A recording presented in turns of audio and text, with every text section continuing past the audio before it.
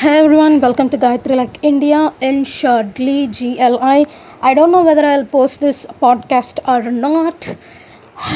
Okay, let me tell you all this one.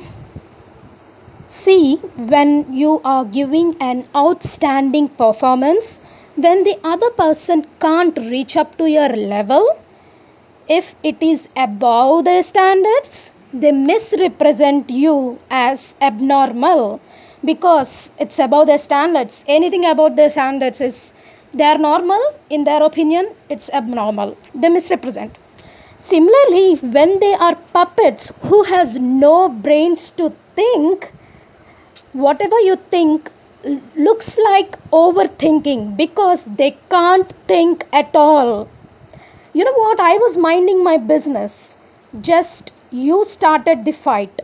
You read my blog and you have no decency to express anything directly, officially, like a genuine teacher. You did everything back end politics. It shows what you are, not what am I.